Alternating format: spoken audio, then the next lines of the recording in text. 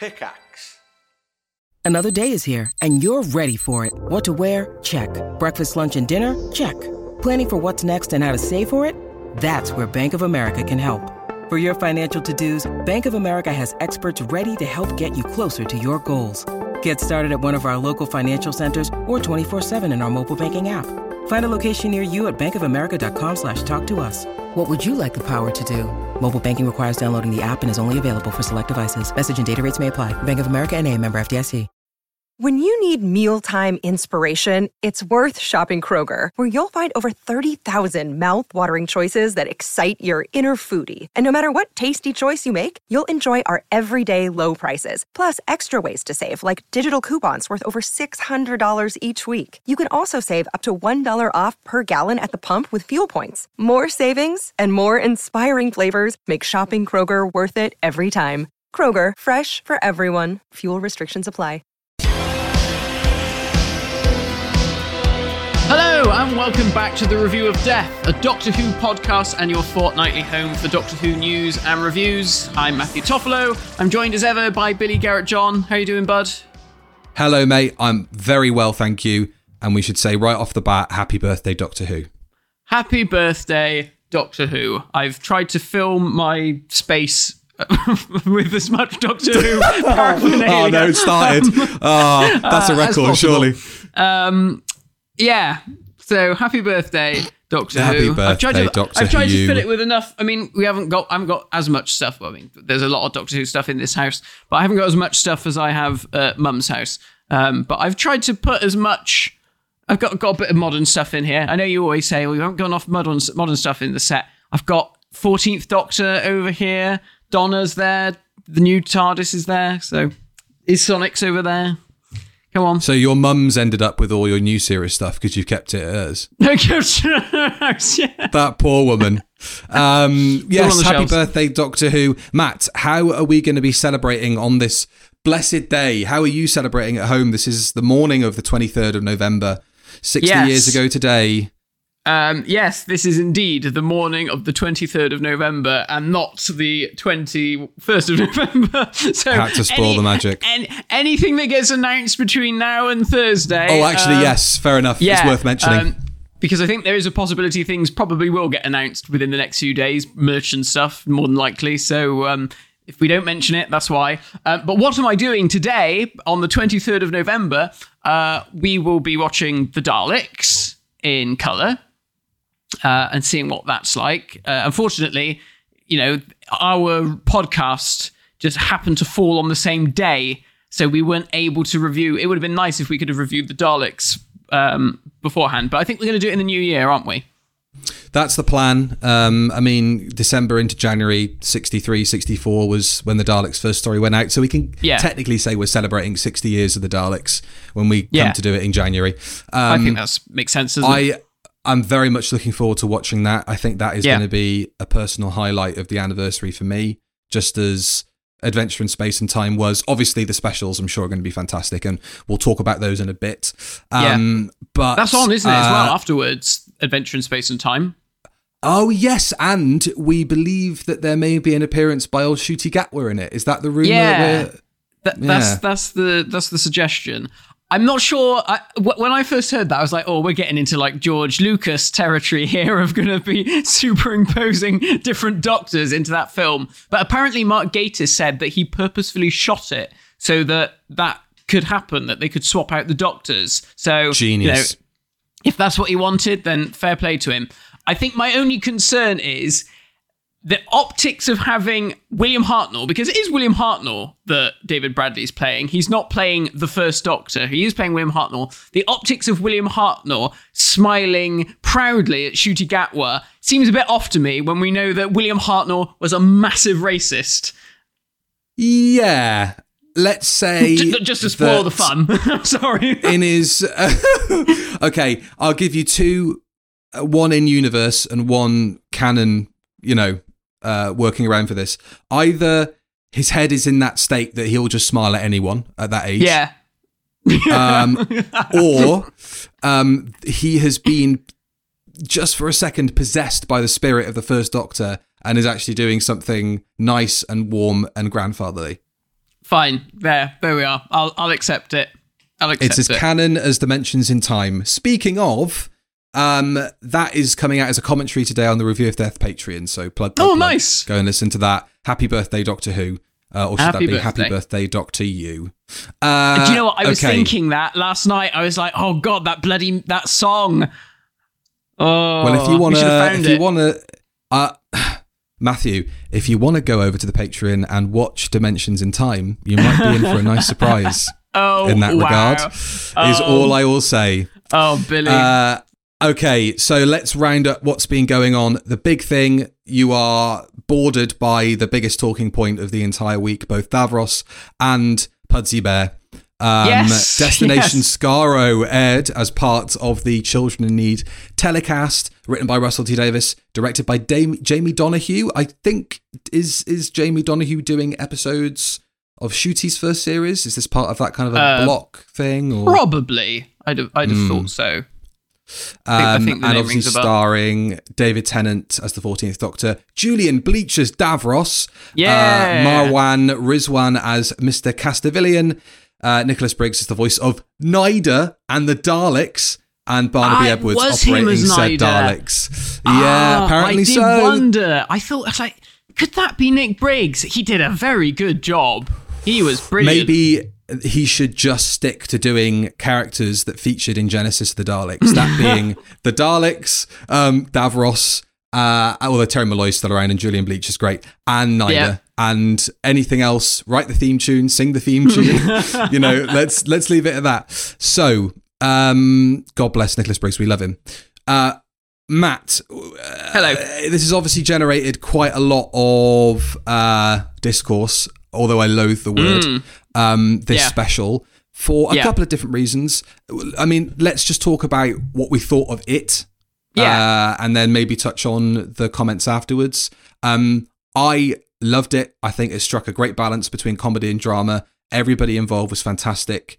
As a funny little sidestep that lampoons and gives a backstory to one of the weirdest design choices in pop culture history with the sink plunger. I think it's kind of great for that. And my only negative is that bloody Benny Hill music that played over half of it. Yeah. That was weird. I mean, I think when we watched it, it was quite funny because we watched it and, obviously Davros walks out and I was like, I know, what Julian Bleach looks like. And Annie didn't recognize him because I think she's only ever seen him as Davros in the makeup. So I was like, you know that is, don't you? You know that is. And then when he said it, she was like, oh my God. I was like, yeah, isn't that cool? And then when they started cracking the jokes, we were like, oh, what? And then obviously it went full comedy and we were like, oh, okay, this isn't quite what we thought it was going to be.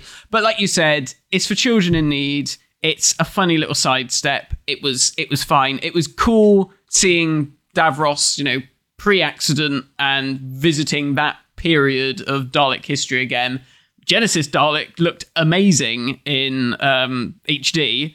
And Nick Briggs did a good job doing a Roy Skelton voice, I thought. Obviously, we've already said Nida's voice was very good. It was cool. Although, actually, I should point out that the Dalek used was not from Genesis of the Daleks. It was from Day/Planet of the Daleks. It was a gunmetal metallic Dalek. So, cock that up. I hate Doctor Who fans. But yeah, it was great. And Tennant was very good. It was all right. It was all right. They did very well, I thought. Let's talk a little bit about... That's what people were saying. Yes, it is. Of course it is. No, of course not. It is, Matt. It is definitely canon. He's shaking his head, audio listeners. It's definitely canon. No. It's no more canon than the Prime Computer adverts. But I think that's the whole point of it, isn't it? Hang on a minute. No. So, is Born Again the 2005 Children in Need bonus scene? Yes. With David Tennant's first bit in the TARDIS. Is that canon? Yes. Okay. Why is because this it has a full not canon?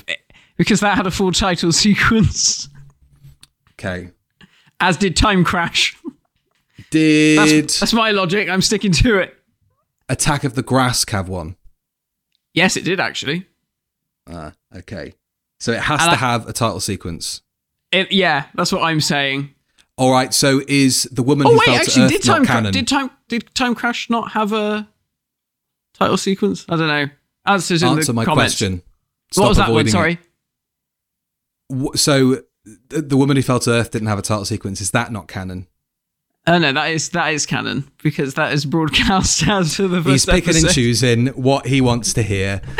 Classic Doctor Who fan, right? Come on, you can't say it's canon, Billy. Come on, you can't say that the Doctor comes along and gives them a fucking toilet plunger, and that's why the Daleks have got plungers. Come on, it's just a funny little thing for children in need.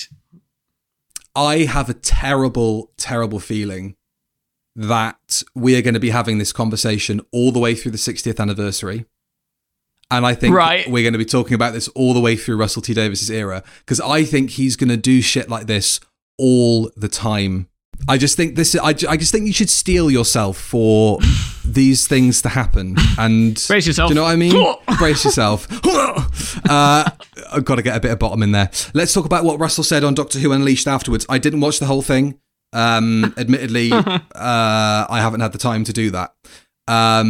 So I'm not going to go through the whole thing because it was quite a long statement, but obviously the thing that everybody was discussing was the discussion around Davros and his chariot. I know you hate that term. I hate that term, chariot. We had a long conversation about bringing Davros back. You're the only fan who comes in and says, it's not a wheelchair, it's a chariot. That's my defense. Send that to Russell on Instagram. He'll say, well, I've never seen that before. I've never seen that one before. Hang on a minute. Am I the only person that calls it a chariot? I've not seen anyone refer to it as a chariot since this whole thing happened. I swear to God I've seen that before. I don't know why I would start using that word otherwise. I think it was a Big Finishy thing. I think someone in Big Finish, the realm of Big Finish, referred to it as a chariot. Not canon.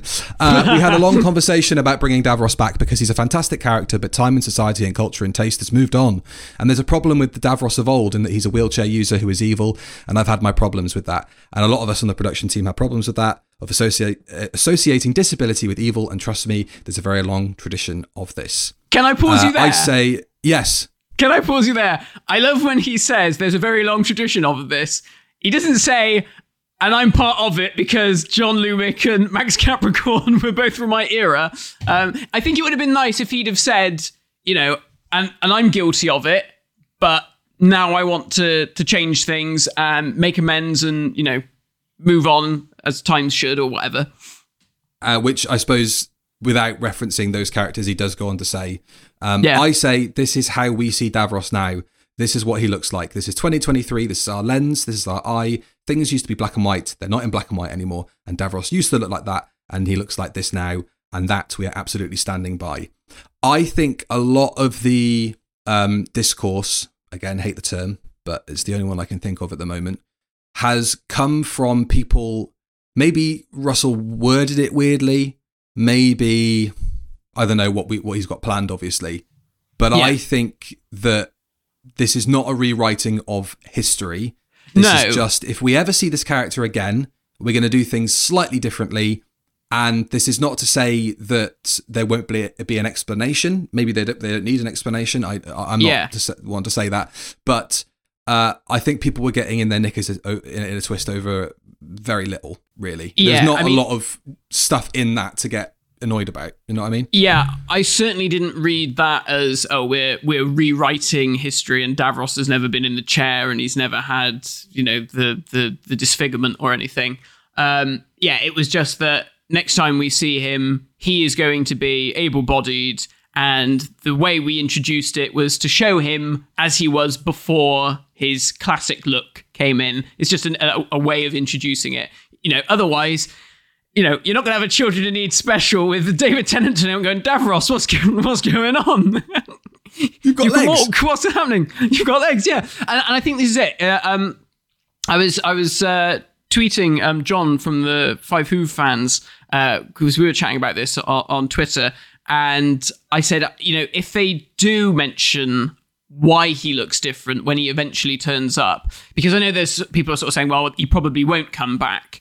It seems a bit weird to make such a broad statement about a classic character if you have no intention of bringing him back. I think otherwise you could have just not bothered to say anything and people would have just gone, okay, this is just Davros before he, got caught in the bombardment. So I think, potentially there is something going to happen with the character in the future. But I think if they do address it in any way, I don't think we're going to get any long drawn out explanation as to why he can now suddenly walk. I think it will just easily be something quite glib as, Davros saying, oh, you've regenerated again. And the Doctor being like, oh, well, you're one to talk. We were a bit taken aback when they sort of introduced it as like, oh, Davros being a wheelchair user. Because, I'd never really considered him to be a wheelchair user. I just considered him to be a man who was half Dalek. I think the problem is, when you look at him,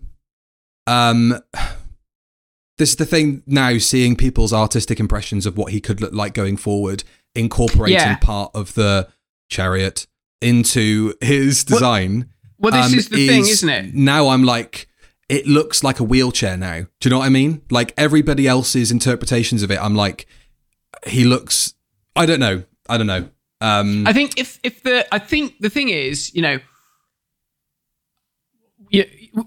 we could argue, and people can argue for and against this till they're blue in the face, whether you're able-bodied or not. And I don't feel like it's really our place to say yay or nay because we're able-bodied. We see it through a different lens, potentially. But what I do think is, the look of the character is iconic, and I think that goes without saying because the character's lasted 50 years, and I think had Davros had just been introduced as Michael Wisher with no makeup in a normal wheelchair, I don't think the character would have came back in Destiny of the Daleks, let alone Resurrection, let alone Revelation, because I think like with characters like Darth Vader or Boba Fett, part of what makes them so popular is the way that they look and the image that that striking image that you see on screen. So I think when you see people's artistic impressions, Michael Spence did some really good stuff on Twitter. Harry Draper said initially, we should, adapt the chair so it's a throne. So it's a static thing. And then you can have the two Daleks flanking him. And then he can have his moments where he's pondering, but then he can get up and walk around the bridge of his ship or whatever.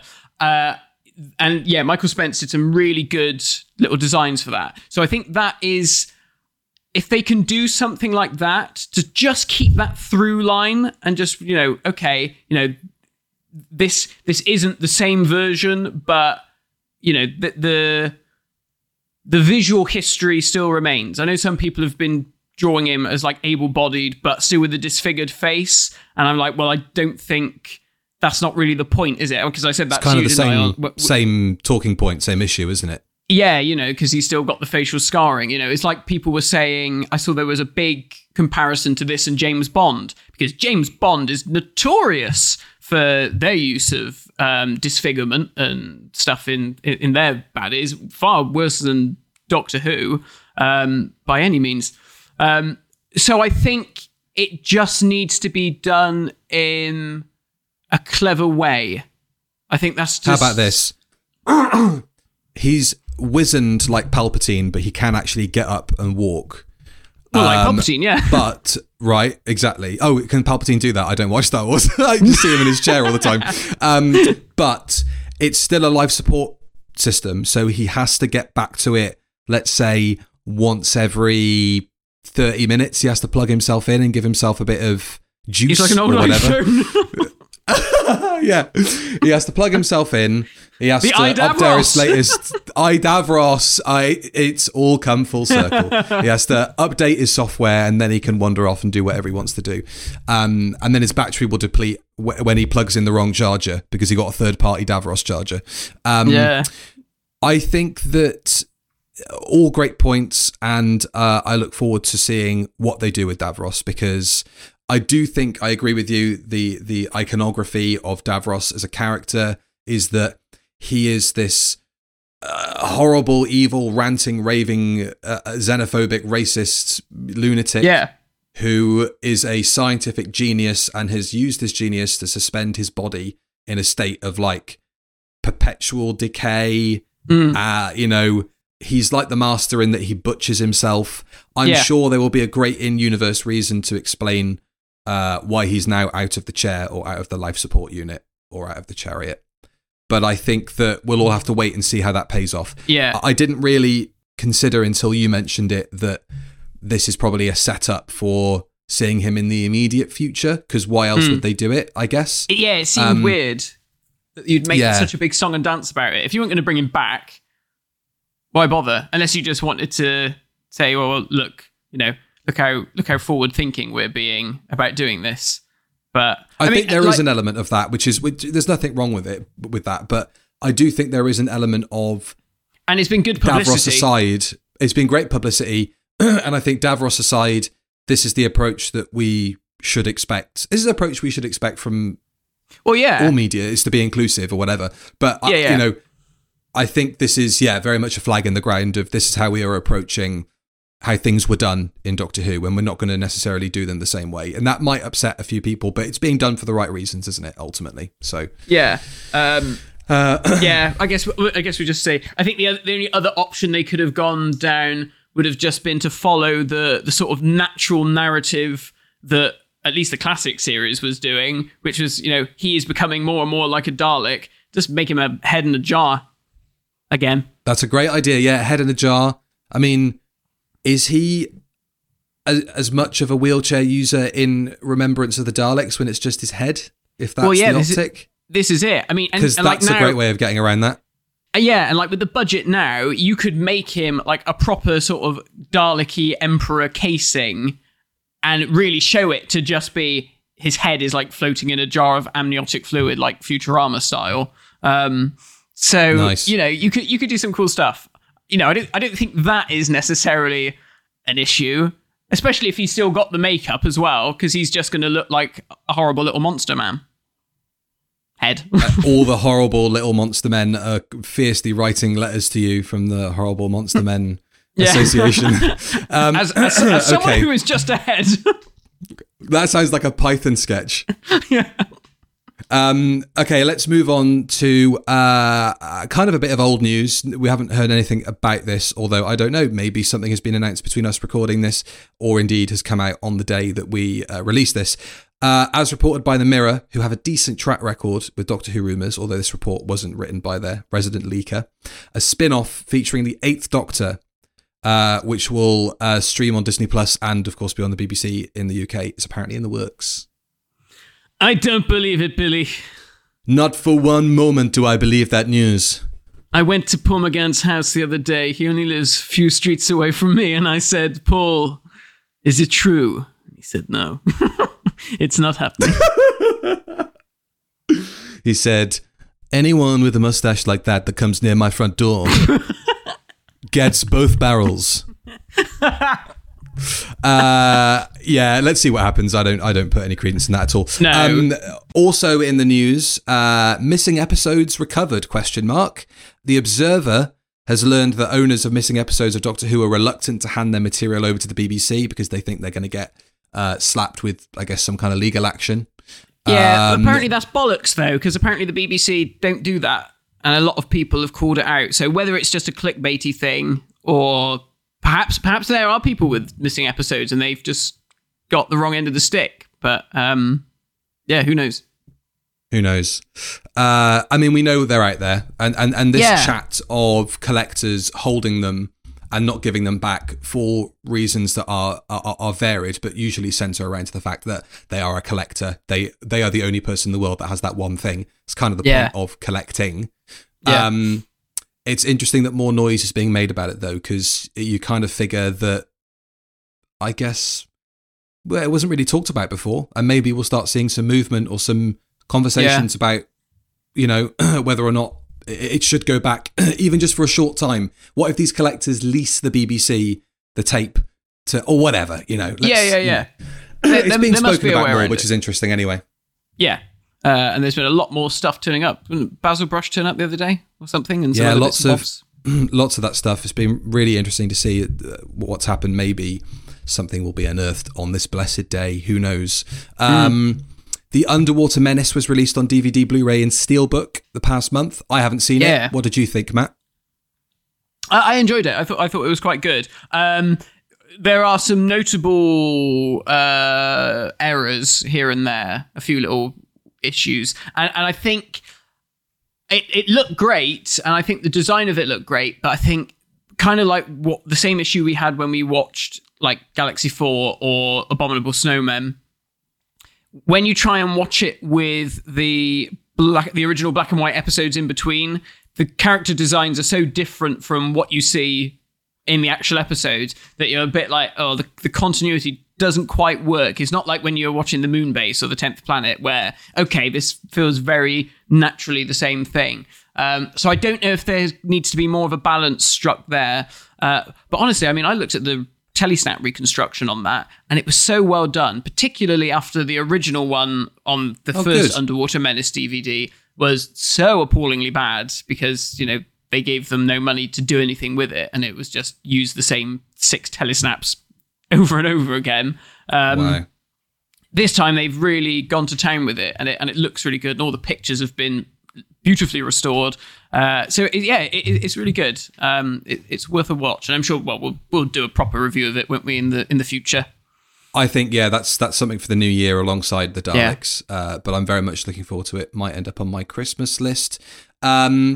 Let's take a quick trip over to Nepotism Corner. Matt, we've got two things to talk about that we're involved in that have kind of been announced in the past week.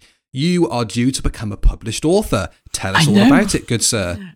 There is a lovely Doctor Who book all about the Philip Hinchcliffe era. It's called The DNA of Doctor Who. It's meant to be the first of, hopefully, a series of books looking at the individual eras of producers of Doctor Who. They started with Philip Hinchcliffe because they thought, I think it was Philip's idea, actually, for the book. And I guess they sort of thought, well, this is something that could be adapted for other producers. It's by the guys at Cutaway Comics.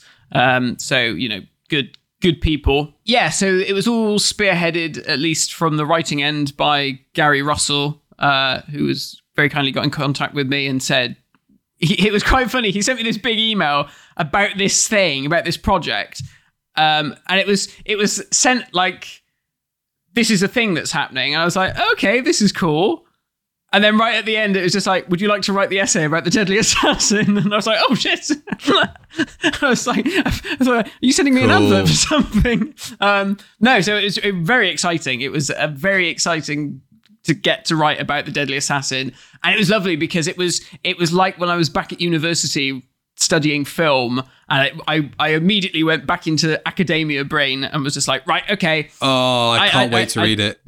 Yeah, I'm really pleased with how it turned out. So, and I'm very excited to see what everyone else wrote, because we got loads of good contributors in it. Toby Haydock, Matthew Sweet, Louise Jameson's written an introduction to it, and Philip Hinchcliffe's written stuff for it, and there's some really, really good people. Oh, Kenny Smith from the Power of 8 podcast as well. He's got stuff in there. There's just loads of people. So it's every story from the era, with the exception of Robot, because I guess Robot was more of a Barry Letts story that had, to open the era. Each story has its own essay. So, I'm talking about the use of heritage in Doctor Who. So Doctor Who's own history used within the programme. Fascinating. Does this give you a doctorate in some capacity? Doctorate of being a sad bastard, yes. I am a doctorate of who, I think you'll find. Who, yes. That's really exciting. And so the idea is that you pledge to it, right? It's a crowdfunded thing. And I think when I looked at it, it was really close to breaking it. So has it done it?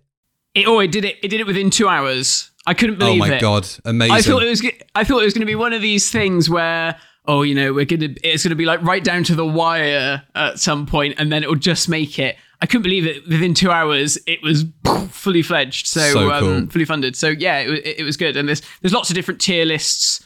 You get extra things. You get like a DVD with extra commentaries and stuff and VAM on it. Yeah, and then there was another one that was like prints. You get prints signed by Tom Baker and Philip Hinchcliffe and Roger Murray Leach and all the people that worked in that era of worked on it in some capacity. So check it out. You can either get it as softback or hardback or super duper deluxe hardback. It's crazy.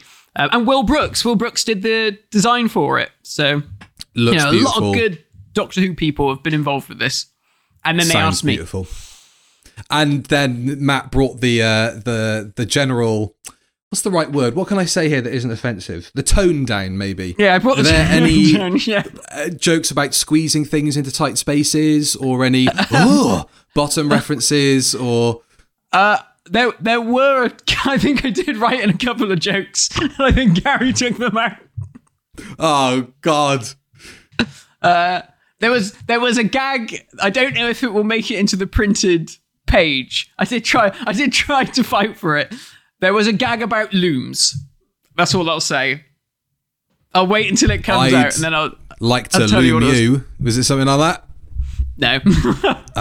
And also on Saturday the 23rd of November at 8:30 p.m. on Channel 5, you can watch The Secrets and Scandals of Doctor Who, which is coming out. So that's Saturday night after Doctor Who Unleashed. I guess that's like yes, an that's hour, half an hour. Or is there going to it? be? Oh, it's half an hour. Okay, I think it's half an hour. So is there like a break of 30 minutes or 15 minutes between the two shows, or do we go right up to the start of Secrets and Scandals? Doctor Who finishes at 7:30, then Thingy finishes at 8:00. Doctor Who Unleashed finishes at 8:00. So yeah, you've got half an hour to make a cup of tea. Decompress, go on Twitter, argue with people about what's happened on Doctor Who, and then settle in to be told the secrets and scandals of your favourite TV programme.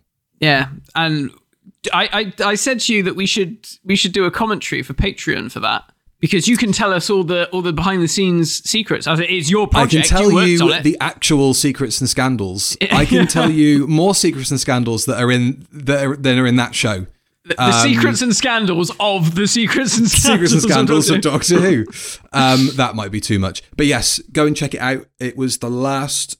It wasn't actually the last show that I assistant produced in the UK, but it was one of the last shows before I moved, and it's been sat on my computer since not that I edited it. I've just had a copy of it since like flipping heck last October. And wow. God, yeah, it was that long ago. It really was that long ago, because we all thought it was going to come out in time for Jodie's last episode. Yes. Then I thought it was going to come out the following Easter, but now here we are. It's finally come out, well timed for the 60th anniversary. Yeah, it makes sense, I guess, doesn't it? Has it been tweaked in any way since then? Do you know? I don't know. I did get a text asking about the edition of the Scandalous Times of John Nathan Turner that we used as reference, because that was my own copy.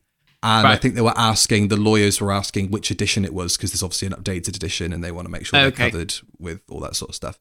So, yeah, we talk about all of that. Richard What did Marson, you say? Sorry, I sold it on eBay so I could go to New Zealand. Sorry, that paid for the burger that I had in my stopover in Canada when I was leaving the country.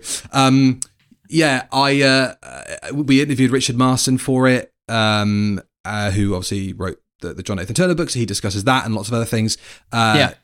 Sophie Aldred, Fraser Hines, Nicola Bryant.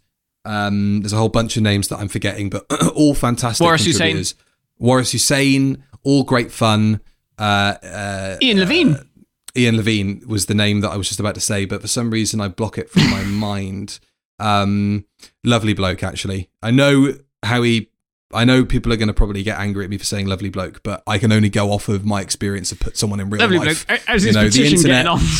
Oh, God, no. The internet is a fallacy, folks. Surviving Doctor Who and A to Z, presented by Toby Haydock. Have you listened to that yet? That was good fun.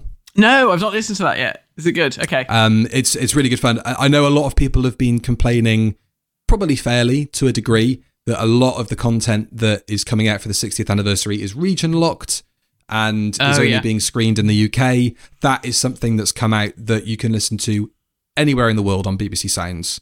Nice. So, well worth your time. I think they're 2 20-minute or 25-minute episodes, maybe 30 minutes. But yeah, really, really good. Flew by. And the last bit of news before we go on to Doctor Who Magazine's 60th anniversary poll results, unless you've got anything, is Doctor Who Worlds of Wonder coming to the Wellington Convention and Exhibition Centre in New Zealand for 5 months from the 1st of June. Matt is shaking his head. Who did he have to pay to get that to happen? I just can't believe it. All the fucking I don't have any money. In the world. I only managed to get it here through other means. I was going to say, well, which I'm not willing to get into right now. Yeah, sexual favours. The shame. So that is going to come out here in New Zealand, which is really exciting. I am currently trying to get press access, so maybe we'll get some exclusive Review of Death content. Can they fly me out there?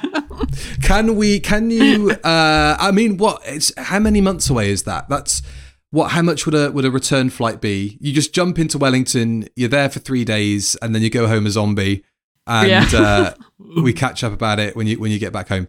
They probably won't even have paid to fly me down from Auckland, which is not surprising. No. So maybe a flight from Bristol is out of the question. Speaking of like Doctor Who things, like event things, in Doctor Who magazine this month, bizarrely, so when we were watching David Tennant and Neil Patrick Harris in Bristol filming the 60th anniversary, it was Neil Patrick Harris's birthday whilst they were filming. I think I might have got that wrong, but anyway, they went to Cabot Circus. Him, Patrick Harris, David Tennant, Catherine Tate, Phil Collinson, and I think some others. Neil Patrick Harris booked out the Nando's. Nando's, yeah. He booked out the escape room in Cabot Circus, so no one else could use it, and they did the Doctor Who escape room together. That is the best thing I've ever heard. I couldn't believe it. I was like, wow, in our own fair city of Bristol. In our own fair city of Bristol. We could have been walking around and we could have bumped into the lot of them. I'm sure they were all in like hoods and sunglasses. Yeah, and don't let the great unwashed in here. If we had decided to go when I was still living there, like we had been talking about for ages. Yeah, we were going to. We've been saying for ages, yeah. Whatever. When you come back, we'll do it then. Whatever. Go with Annie. I don't care. He says, running out in floods of tears. Okay. We need to do it. We do need to do it. When you come back for your visit. Hopefully they keep it there, or hopefully something even better has popped up in the time I'm away. Okay. That's the one thing that's missing is a proper Doctor Who exhibition. We need a Doctor Who experience. Come on, Russell. Make it happen. Make it happen, Russell. The Doctor Who magazine's 60th anniversary poll results dropped. Or did they? We only got the top 10, Matt. And they make very interesting reading. I'm going to go from 10 to 1. And I'll tell you where they placed previously, unless they're new entries. You just give me some thoughts when I hit them. So in 10th place, Silence in the Library, Forest of the Dead, up from 31. I don't know why. I mean, it's a great story, don't get me wrong. I think it's the weakest Moffat story under Russell. As good as it is, it wouldn't go in my top 10. I don't know if it would go in my top 20, that's a pretty high bar, though, you know? Like his worst story under Russell is probably still an 8? Oh, yeah. A 9? Yeah. Oh, yeah, for sure. For me, anyway. Yeah, I mean, yeah, I wouldn't put it in my top 10. Like I said, I don't think it wouldn't be in my top 20. No. But still very good. It probably wouldn't be for me. In terms of the new series, it would probably be up in the top 20 for me, but... yeah, overall, I can't remember don't know. 20 episodes of the new series. Okay. In 9th place, Remembrance of the Daleks, up 1 from 10. Yeah, perfect. You know, that's a good story. Davros is pleased. City of Death, in 8th place, down from 5. Down from 5. I mean, at least it's still in the top 10. It's a great story. You know, it's a classic. That is a classic. That's a bona fide classic. In 7th place, Human Nature and Family of Blood, up from 9. I mean, it is very good. Again, I mean, the thing is, you know what I'm like, Billy. I'm an old boy. I'm an old school boy. That's why I've got a moustache. All of my favourite Doctor Who stories are going to be the stories that I grew up with as a kid. Of course. It's hard for me to suddenly go, oh, well, this story from like the last 5 years is much better than that one, because I just don't have that emotional connection to it. Much in the same way as like someone who is now, in their early 20s, they might watch Genesis of the Daleks and go, yeah, that's great, but I much prefer Stolen Earth because I've got that emotional connection to it. They'd be wrong, but... Let's run these down because we'll talk about Genesis in a second. In 6th, Blink. Spoilers. Down from 2. Hey? Spoilers. Spoilers. Daleks, it's on the list. Shit. It's not like Blink. This has been freely available to read on Twitter since people got their advanced copies of it, and they bloody... Everybody says don't share things from Doctor Who magazine or SFX, and they bloody do it, don't they? Have we talked about our interviews in Doctor Who magazine in that 60th thing? At the start of the last one, you took a piss at me because they got my name wrong. And I'm so upset, but I think we've probably earned a little bit of a dig for all the shit that we've said in the past about pretty much everybody who's involved in the production of Doctor Who, including ourselves. In 5th place, The Day of the Doctor. That's down from 1. So wait. Are you telling me that Day of the Doctor got higher than Blink? Yes, by 1. Oh, I don't agree with that. As much as I in the past we've said Blink is overrated, and I think when we rewatched it and we reviewed it, we said actually it is a very, very good episode and it is worthy of all the praise. Yeah, I still think it's better than The Day of the Doctor. In 4th place, The Caves of Androzani, which stayed at 4th from the 2013 poll. These are all the previous placings we're referencing came from the DWM 50th anniversary 2013 poll. I'm glad that Caves pipped those two past the post, so well done, Caves. Genesis also stayed steady in 3rd place, Genesis of the Daleks. And in 2nd place, this was the first new entry, World Enough in Time, The Doctor Falls. Again, very good episode, particularly the first part. World Enough in Time is excellent. I think it goes off a little bit. Which is the same with a lot of these new series two-parters. They do sort of start really strong, and then they sort of, as they try and wobble their way to the conclusion. I mean, I wouldn't put it that high, again, personally, but, it's still a very good story, and a very good highlight from that period. Agreed. And in 1st place, Heaven Sent. I know, I was shocked. But then again, I guess maybe I shouldn't be shocked because it's a very good piece of television and it is just so unique. And I think that's probably what helped it is that, how many TV shows have ever done a program with just one character for the full 45 minutes? Well, I know Clara pops up briefly, but, for the most part, it's just that one-hander. So, on that alone, I can see why it would be highly ranked. Again, it wouldn't be necessarily in my top 10 for reasons that I've already given, but fair enough. Can see why this would crack the top 10 in the immediacy of this poll. I say immediacy, obviously it's been years and years and years since it came out, but recency bias and all that sort of stuff. I can see it staying in the top 10.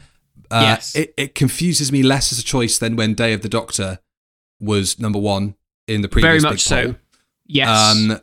But equally, like if you were to pick an episode besides the ones that are always ranked in top 10, top 5, top 3 lists, which are inevitably Blink and Human Nature and The Doctor Dances and all that sort of stuff, that is probably the other standout one kind of more recently, isn't it? So it makes very much so. And like when I opened my copy of Doctor Who magazine, it was I didn't go, oh, what? I went, oh, wow. So, that alone is worthy of the praise that I didn't go, oh, what? When I opened DWM, I didn't because I can't get it out here. So I should say, when somebody on the Review of Death Discord sent me the top 10 that they had photoshopped from their copy of it, my what was actually down to the fact that we only get a top 10. We don't get the full listings. Yeah, and it's I a bit of a shame. wonder why that is. Are they spreading it out across 2 issues, or are we just not going to know? I don't think we're ever going to know. I don't think they want to upset anybody. I mean, but Doctor Who fans run that fucking magazine. We love lists. And we love to, it's like you can't have the yin without the yang. Like, yeah, let's lift all these people up. But also, I think there's something in not commiserating, but celebrating the things that make the episodes that maybe aren't so good overall, the things that make them still enjoyable to people. And, there are going to be a lot of people that think that Heaven Sent isn't the best episode of Doctor Who of all time and think that The Time Monster is. Now, that's inevitably going to come very, very low on that list. Of course, but yeah. I know it's a standardized opinion, but I want to see the full lists, Yeah. Maybe put it online so it's, I don't know, it's not published. Maybe that's the thing that would offend people. It's like you go into a newsagent and you take the thing off the shelf and something that you made 10, 5, 30, 40 years ago is at the bottom of a list in a magazine that anybody can buy. I kind of get why that would hurt and why that would sting, but I still want to see the list, especially when it's the Twin Dilemma. Exactly. Or Orphan 55. It's like it doesn't colour my opinion. I've made my decision by voting. I didn't get a copy of my vote. I want to see how everybody voted, I think that would be a disappointing way of doing it. I think as well, I didn't get some of the methodology behind, for example, grouping Flux into one thing. So I think this has been a really interesting way of measuring everybody's rankings by doing it by Doctor and then displaying the full listings. But I think that, you've got to show us your workings as well. Show us your workings. I like that. Show us your workings, DWM. What are you so scared of? Okay. Let's talk about the 60th anniversary specials, which are due to start this Saturday, the 25th of November on BBC One and Disney Plus internationally. It starts with the Star Beast, Matt. How have you felt in the lead up to this story coming out? Because Doctor Who Week is happening at the moment. We've already had Russell and David on the One show. I turned to Stell some point this afternoon and I said to her, Doctor Who's on this weekend. Doctor Who's back. And she went, is it? And she went, yeah, the specials start this week. And then through the day, that realization has seeped in more and I'm starting to get the buzz. The buzz, Doctor Who fans that you get when Doctor Who is about to come back. But as you get older, that buzz has a much shorter time span that it's around for. It's not weeks, it's not months, it's days and hours approaching the air date of that story. Yeah. And I think that the buzz has started for me now. How about you? I was already in buzz mode last week. I was in a buzz mode for Children in Need. And then I think once all the discourse happened and then we were just like, it's just like, oh God, here we go. We're back in this territory of arguing and stuff over stuff. I was like, oh God, if this era is going to end up like this, where people are just going to be taking chunks out of each other over decisions, I can't bear it. I'm sure once we get to Saturday, I will be fully buzzed again. I'm really excited for all three, really, deep down. And I love the fact that we don't know really anything about the second one. I think that is the one that I'm probably looking forward to the most in some respects, because they keep making such a big point of like, oh, this is weird and this is like a Doctor Who that's never been done before. So that's what I'm excited for, because you can kind of, and even from the trailers, you can kind of glean what is going to happen. I mean, the Star Beast, everyone knows the story of the Star Beast if you've got the collected editions of Doctor Who magazine. So, that's a well-known story. Obviously, it's going to be altered to fit in Donna and stuff. But the main plot, everybody knows. Everybody knows Beep the Meep. Same with the toy maker. We know the toy maker's MO. We know the kind of things that he'll do in terms of like weird games and stuff. We've seen aspects of it in the trailer. But that second one, it eludes us in, we just know that there's a quirky robot in it. So I'm looking forward to that one, I think. That's the one that I'm going to be like, ooh, can't wait to see what's going on. And I think that's the one, obviously this episode is all about our predictions for the 60th. I think there's going to be something in there, something big. Okay, so let's get down to that. So these are our 60th anniversary special predictions. We've each come to the table with one for each of the specials. Yeah, I'm sure we'll chuck some wild cards in there, and we'll speculate ad nauseum and come to some interesting conclusions, I'm sure. So my prediction for the Star Beast is that the Doctor will meet another Time Lord. Interesting. Okay. That was my prediction for the second one, actually. I thought that perhaps there's going to be another Time Lord involved. I think Susan is going to be involved in some capacity. I think that is the rumour that we're hearing, isn't it? Yeah, there was a rumour going around, and I think also having seen Carol Ann Ford at the premiere, I mean, they probably just invited her because she's the last one standing from the 60s, really, from the first season. So, but yeah, I think maybe in the second episode, I think that's going to be the case, maybe. Who knows? But for the Star Beast, I think the door is going to be left open for Rose to become a companion in the future. I think stuff's going to be set up that she could board the TARDIS later on. Russell likes to do that, doesn't he? He likes to assemble the family, and then that obviously gives you the option to visit said family. And it's useful, for future series, just to set up people that we might want to return to, and then, it happened with Martha, it happened with Mickey, it happened with Jack, it happened with plenty of people that we just sort of check in with and see how they're getting on. So yeah, I can totally see that being the case. My prediction for Wild Blue Yonder, Saturday the 2nd of December on BBC One, is that this will be Ncuti's first appearance in the show. Ooh, interesting. Good shout. I think like that the Blue Yonder is a terrible internet service provider, but I think the Wild Blue Yonder is going to be... I guess it sort of suggests that we're going on a journey somewhere, we're traveling through something, and I think, obviously, I think we've said before, this will be like the cameo heavy one. This will be the one where all the old farts come back, but we say that affectionately, of course. But I think this is more about looking forward, this one. I think it's the odd experimental one in the middle of the run. Yeah. And I think we're going to get a glimpse of the future rather than necessarily a massive nod to the past. I get that obviously the rumour is that Susan's coming back, but that's because, never trust the Doctor, never trust Russell T Davies. Yeah, I think that's a good shout, actually. I think you might be onto something there, that maybe we'll get to see things that we won't fully understand until Ncuti's second series, We'll be like, that was teasing Wild Blue Yonder. That's what that means. I like that. I think you're onto it there, matey.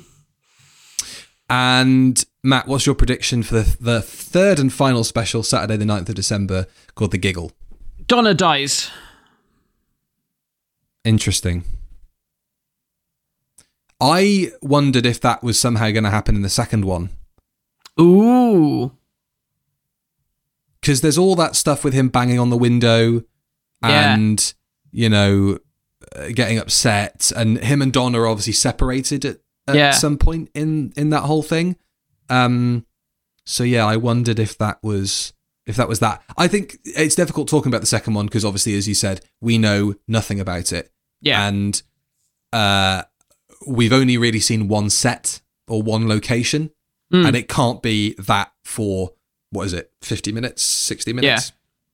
I wonder if they'll it's difficult to do predictions. I wonder if they'll do a flashback in the Toymaker one, in the Giggle. I wonder if they'll do a flashback to Hartnell and Michael Goff. Well, that was actually my prediction for the Giggle. Oh, okay. This will be the cameo heavy one. This will be the one where you get McGann, where you get Colin, where you get Susan, or K9 or whatever. Because, like you said when we were talking earlier about the Toymaker and the fact the Toymaker is going to be like through the specials, maybe manipulating stuff. I think that we're going to get some trippy sequences where the Doctor thinks that they're talking to somebody and they pull their heart out or whatever. Maybe they're talking to Susan and they have this moment and then Susan pulls her face off and it's Neil Patrick Harris and the Doctor wakes up, or mad shit like that is going to happen. Yeah. So I can see the Toymaker playing with the Doctor's past and his memories in that way, and that's how we get the cameos. Yeah, I think that's a good idea, actually, because obviously if he's going to be bending reality and all those sorts of things, then it'd be very easy to do a little flash through some old Doctors, literally just as a flash through, nothing major. Exactly. But, it's... I don't know. I don't know if I have any other predictions in my pocket, really, at the moment. It's so hard to say because I feel like we've seen everything we're going to see until we sit down and watch them. I think this is it. Yeah. All I want now is some toys. I want some toys from them. I want some Wrath Warriors. They look so good. They look so good. And I want a Beat the Meat plushie. That's not me saying I know anything. I know absolutely nothing. I know nothing about any toys coming out. I wish I did, but the Doctor I honestly lies, don't. Russell lies, Batman March lies. I'm not my hands on my heart. I haven't got a clue. I haven't got a clue. Or do I? No, he does. He doesn't. He does. He doesn't. We put a thing out on Twitter asking people to tell us what Doctor Who means to them. So we're going to come on to talk about that in a moment. But just wrapping up the 60th chat. Obviously, as you say, it's kind of difficult to predict because everything is being kept behind closed doors.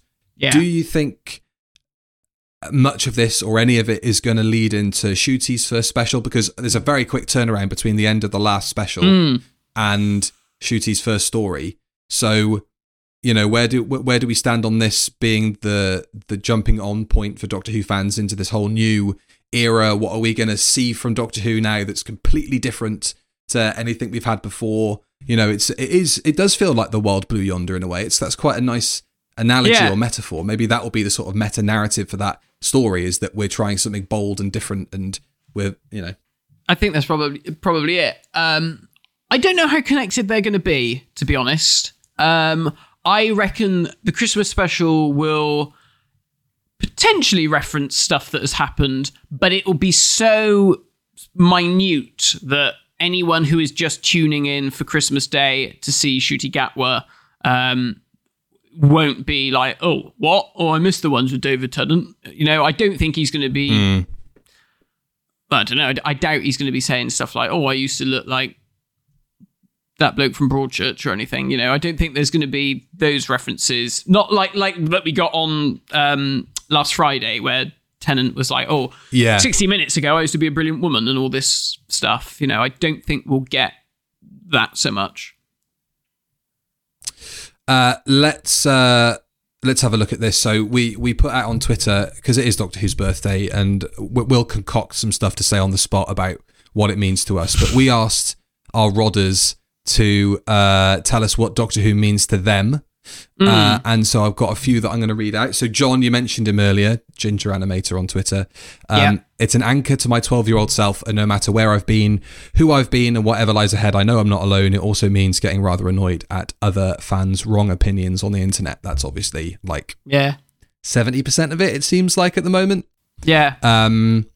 David Burgess, our lovely David Burgess, who created the things that you can see floating around us if you're watching the video version, and the opening titles. It means the world to me. It sparked my drive to be a creative, and it is absolutely the reason I'm in my career as a designer today. The same can be said for loads of us, I think. I'll always love it. Ivan, it helped a little lost kid find his way in the world and kept him going. Even now, the little show that could showed us this little kid could, and I'll be forever grateful for it. We'll read some more out as we kind of close it up in a bit. But Matt, what does Doctor Who mean to you? Doctor Who, what does it mean to me?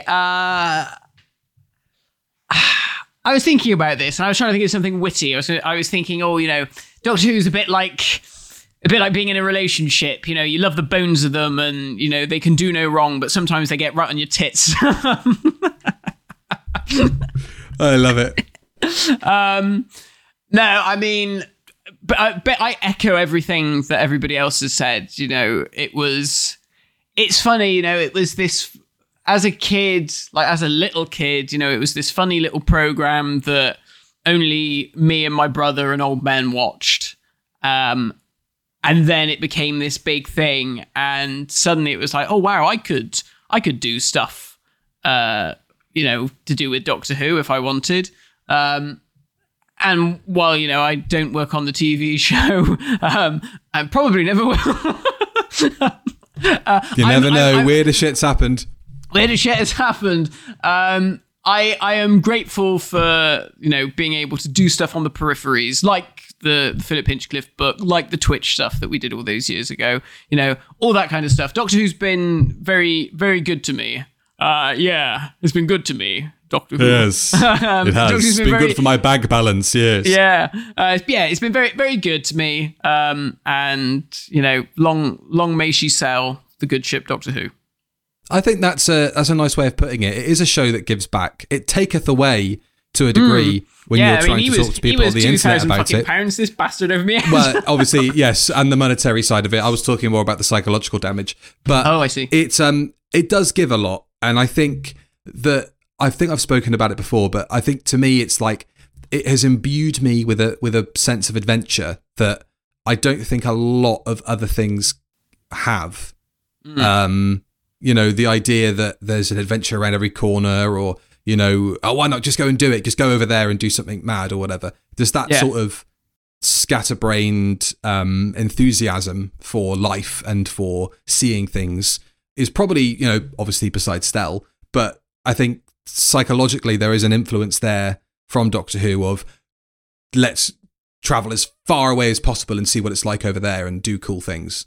Yeah. And be as nice to everybody as humanly possible, because at the end of the day, that takes very little effort, and life is far too short. And almost like that kind of constant of Doctor Who, the fact that Doctor Who constantly changes and is immortal, kind of reminds you of your own mortality, and like, let's cram as much in as possible before I burst into flames at the age of 98 in a retirement home, You're spontaneously that's not a regeneration. I was smoking too much and spontaneously combusted. Sleepy Bird says Doctor Who is funny and camp, and I like it when the sets wobble. I think that's Scotty, it as well. I saw a thing. It was Crystal D on her TikTok. She shared it on Twitter, and it was I think she was at MCM. And it was, in one word, sum up Doctor Who. And lots of people were saying brilliant. And I was like, I just want to say crap. Because it is, it's cheap wobbly sets and some hammy acting. But that's why we love it. We love that it's all those things. I love that at the moment Doctor Who can simultaneously be this huge budget thing that Disney are doing. Isn't it remarkable? A big budget thing. And at the same time, it can be these 5 farts over my shoulder, one of who isn't even really the real Doctor Who, and and the other one is a fucking waxwork. He's a waxwork. I mean, that's Doctor Who in a nutshell. He's wearing a fucking flight suit. It can be everything. It can be multi-million-pound budget. It can be made on a budget of about 60p. It's brilliant. And it always looks shit. And it always looks shit. Within 5 years, we'll be watching the Star Beasts going, this looks outdated. Just like we do with Series 1 now. What were they thinking with Bleak? Oh my God. We thought that looked all right. Remember? We thought that looked good.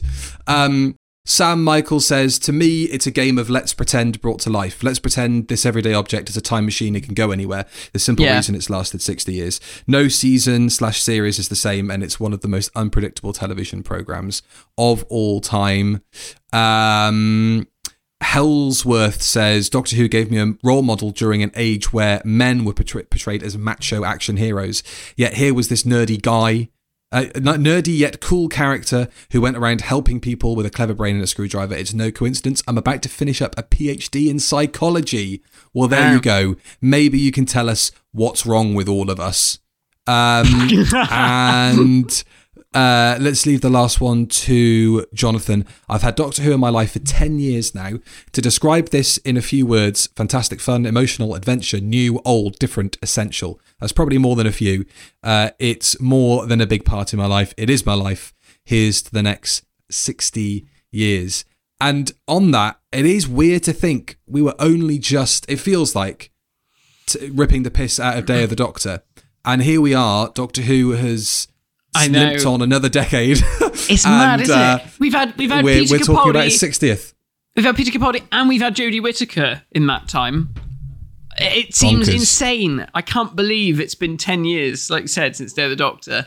Time is fastly moving on. Time is immaterial. No, it bloody well isn't. It's fucking going quick, mate. I'm feeling old. It does make. That's the other thing about Doctor Who. It can simultaneously make you feel like a little kid again, but it does also make you feel like an old bastard because you think, Christ, I feel like Christopher Eccleston was only the other day. Yeah, I know. Isn't and now it look weird? at me, I got a moustache. I think that's the thing, though, that it's a linchpin to, like John was saying earlier, to your like self at a point in time. It's sort of like totally encases that moment in amber, and like that is, I know where I was. I can smell certain things. I can see certain things. I can hear certain things. It absolutely captures a moment, and there are lots of things that do that for lots of different people. Be that the moment you went out and did an extreme sport and you remember the smell of everything and the people that you saw and that kind of thing. When you climbed a mountain, when you went sailing, when you saw a family member, when you kicked a dog to death, whatever your passion is. Like when I watched Series 11 of Doctor Who, that was an extreme sport. Getting through that. Fucking hell. Can't let it rest for more than 3 minutes. He can't be a downer. But it's you were the one who wanted to kick a dog to death. I don't know where that came from. I'm not gonna fucking bother. I'm not gonna bother. Right. Thanks very much for tuning in, folks. This was the 60th anniversary predictions video. What is this, episode 65, 66 or something mad? 65 this is, I believe. 65. I mean, we wouldn't be doing this without Doctor Who, obviously. We'd probably be talking about something completely different. I would not be talking about fucking He-Man and Masters of the Universe. That can get to fuck. But yeah, you're right. You know, we wouldn't be here doing this. I wouldn't be chatting about dollies. Well, maybe I would, but maybe not Doctor Who dollies. We wouldn't be best mates. We wouldn't be best mates. Yeah, I wouldn't be with Annie if it wasn't for Doctor Who. That was Doctor Who. Well, that's sort of secondary, but it's fine. Yeah. We wouldn't have met. That's the biggest thing I have to say. I have to say that Doctor Who gave me the love of my life. So there we are. You're more than welcome, and it gave me mine too. Thanks very much for watching, ladies and gents. Enjoy Doctor Who and the Star Beast. How are we going to cover that, Matt? So we are going to be doing a live stream on Sunday morning. So the day after the episode is aired. We were going to do it after the episode is aired, but you rightly said that maybe we should give it to the morning so we can, mull it over and let everything that we've absorbed, fully digest. Because I think had we have been having the Davros conversation immediately after that had aired, I think this video would have been very different. But we're gonna mull it over and sit on it, and then we'll discuss it in full on Sunday morning. We haven't sorted out a time yet, but actually by the time this goes out, we might have sorted out a time. So stay on Twitter on Instagram and all the places where we share our shit, because we'll put it there so you can find out exactly when to join us. And then, of course, if you miss it live, it's always going to be on the channel. It will be going out on all your podcast places after the fact. So you'll be able to catch up. But yeah, that's our next thing. So you actually haven't got very long to wait until the next review of Death. No, and as I said at the start of the show, there is a whole other review of Death available right now over on the Review of Death Patreon. You can hear us doing a commentary of the 30th, I'm not a fan, anniversary special, Dimensions in Time, which, as I said, has a very special cameo from a very odd song. That's the most diplomatic way I'm going to put it, Okay, thanks very much for watching, gang. Enjoy your 60th anniversary. Enjoy the Star Beast. Let's have fun. Let's not, as Matt said earlier, take lumps out of each other over a TV show. Let's embrace it in all of its different ways. Goodbye.